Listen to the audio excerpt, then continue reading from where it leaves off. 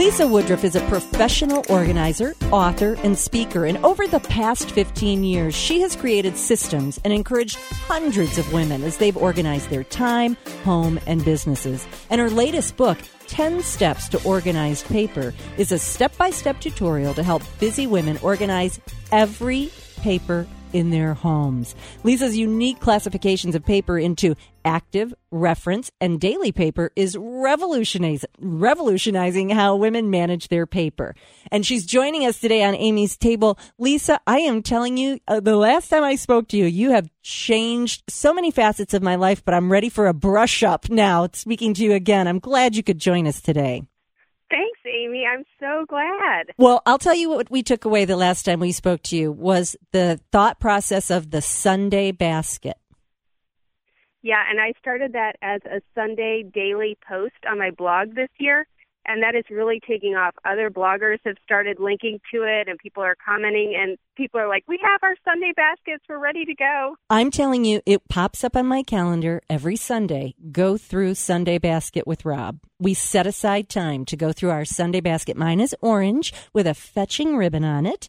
But it does. It's like, okay, I know that this is something we'll have to deal with. I toss it in the basket. But Lisa, I am still really plagued by paper, and I don't quite understand that because I'm paperless on almost every bill or interaction that I might have. And yet I am plagued by paper, and often I'm paralyzed about throwing it away. So just kind of re-motivate me on that one. Okay, well, it is hard, and we are not a paperless society. No matter what people say, there is just so much paper that comes into our lives.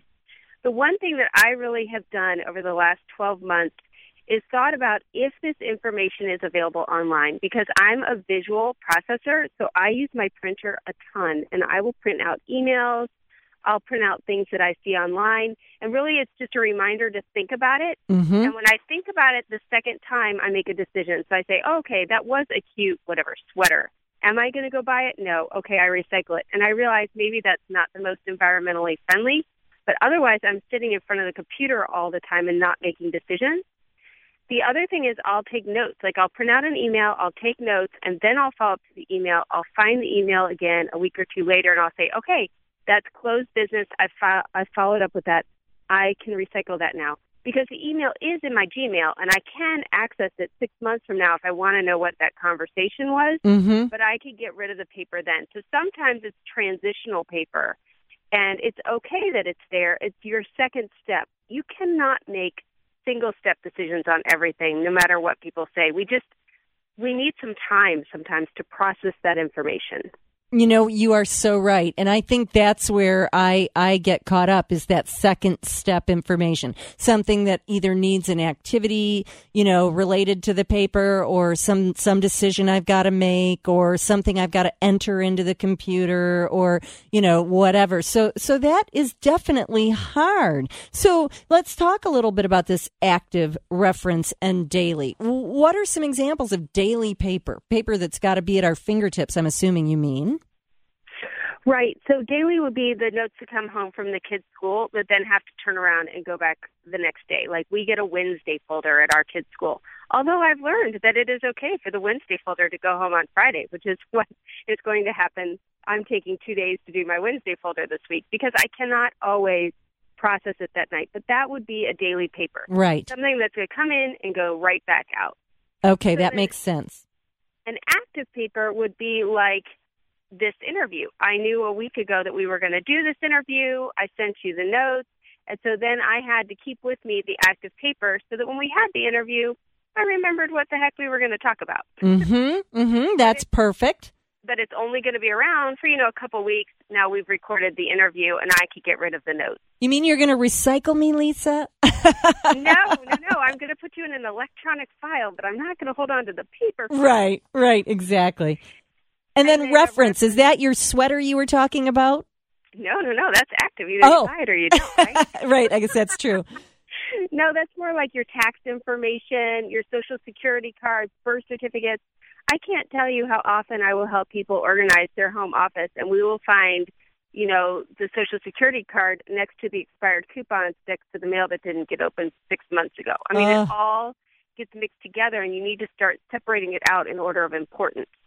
That is so true. Well, when I spoke to you last, you talked about something that, people have. I mean, I have a tall file cabinet. It's got 4 drawers, and it's quite tall, almost to my shoulder. And darn if it's not filled with so many files. And yet when I'm looking for something, I'm thinking, would that be in, my kid's file? Would that be in the college file? Would that be in the, right. So you really say with all of that, we're overdoing it too, aren't we? In an attempt to be organized, you can become unorganized. Well, many of us did not grow up in the digital age, so we're over 35. We're used to paper, and we're used to filing it so we can access it later. Yeah. People in their 20s don't even have filing cabinets. Yeah. So often, I will go in, it'll be a fellow person in their 40s and we will attack that 4-drawer file cabinet in one session, and we will end up with less than 1 drawer when we're done because it's just not stuff that we need anymore. Yeah. And then in the drawer that's left, we color code the files. So the kids' files are a certain color, home files are a certain color, business files are a certain color. So when you open the drawer, it's already divided for you again by color. I just love that. That just speaks to every one of my sensibilities. But you're a busy woman. When are you going to have time to go through 4 file drawers? That's why people call me, because in a 4-hour session, we will get it done. They have to set aside the time with me. I have the expertise to say, it's okay, you could throw that one away, or no, we need to keep that one, even though they think we don't. Right. And then it's done in 4 hours, and they feel so much better. My producer just held up a sign that said they have 10 drawers. I think you better go to his house right away. If you're just joining us, we're speaking with professional organizer Lisa Woodruff, talking about her latest book, 10 Steps to Organized Paper. And, Lisa, here's the thing. I totally am emotional about paper. When I see a big pile, I feel overwhelmed. Right. When I have to decide what to do with it, I feel overwhelmed. But when I clear out some, I feel exhilarated.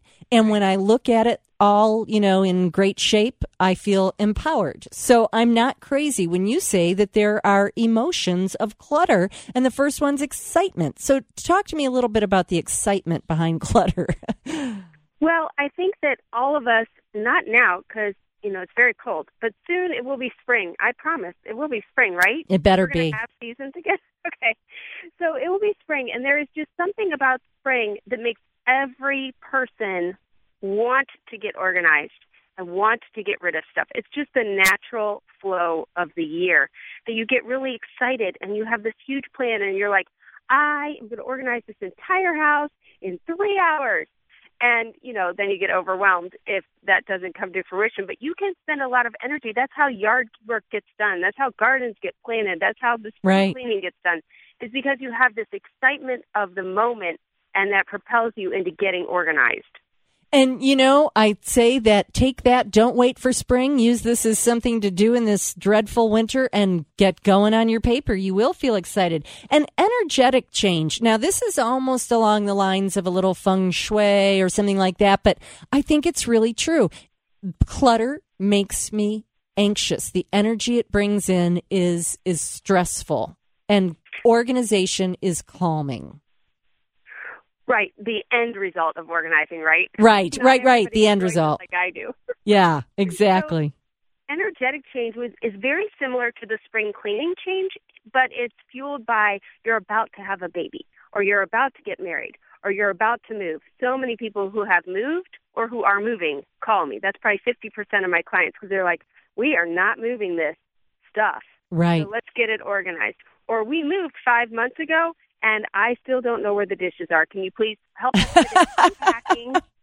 And not just unpacking, but how do we use this new space most efficiently from the beginning? Like, I did a job yesterday, and the mom had me in because she has 4 children. She's a single mom, 4 children, and she wants the day the children walk into that new house for the systems to be in place. So smart. Figure it out for a month and then have to retrain her children. So smart. Have this energetic change. Yeah, and that is brilliant, and that's it. Sometimes you feel like you're in too deep. You don't have to move to be able to achieve that. You might need Lisa to come over and help you, but you don't have to move to achieve it. But if you are moving, oh my God, that makes perfect sense. Well, there are more of these, and I'm afraid I lean toward it a little bit myself than we like to admit as the ADHD mom. Tell me about the emotions behind that. Oh, I tell you what, my heart just goes out. I do not have ADHD, but I have a lot of family members that do, and the majority of my clients do. And the number one thing that I think resonates with people who have been diagnosed with ADHD, often in their late 30s and 40s, is that they feel that they should be able to do this on their own. Like there is something wrong with them, that they cannot keep this house more orderly.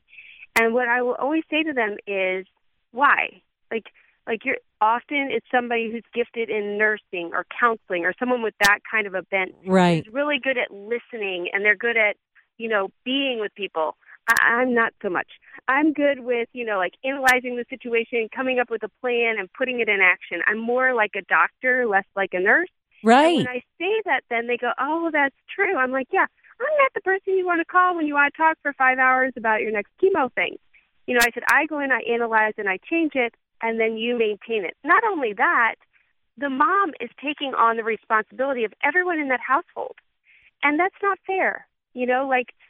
You're not responsible for your kids and your husband, but you could create an environment that works best for all of for us. Everybody, which makes perfect sense. Well, you said something key, and send us off with this today, maintaining. I mean, how do you so you come in either via your book or personally, we hire you come in, you organize our home. How do we maintain it? So that is the number one thing. Organization is not a destination, it's a process. Mm. One of the things that I notice with my clients is that the way I organize every house is individualized. So I really do organize it based on how they use the space and the goals of that family. And it does stay organized. Now, there's a maintenance to it where you have to, keep going through the papers as they come through your house every day. But I am amazed. I will go back to some houses a year later, and they will say, oh, my gosh, it's all not working. And I say, oh, no, did we do it wrong? This has never happened to me. And I'll show up at the house, and I'll say, well, all the areas we organized are still working. The areas that are not working are ones we never got to. Like, oh, yeah, I guess you're right. So it does stay organized when you have a professional come in and analyze and help you make the situation work best for you, but not if they just buy a new closet system and put it in for you. That won't work. They have to be an organizer that's going to listen long enough and analyze how you use space and set up a space that functions the way you function. It will be maintained easier. Well, I'll tell you, you can find so many tips at Lisa's website, which is organize365.com. You can find lots of great tips for your paper in her book, 10 Steps to Organize Paper. And I'm going to put a link to all of Lisa's tips on amystable.com. But Lisa Woodruff, thank you so much. I'm telling you, you inspire me no end. So thank you for joining us today. You're welcome. Thanks for having me. You're listening to Amy's Table. It's Amy's Table. A Girl's Guide to Living. With Amy Tobin on Q102.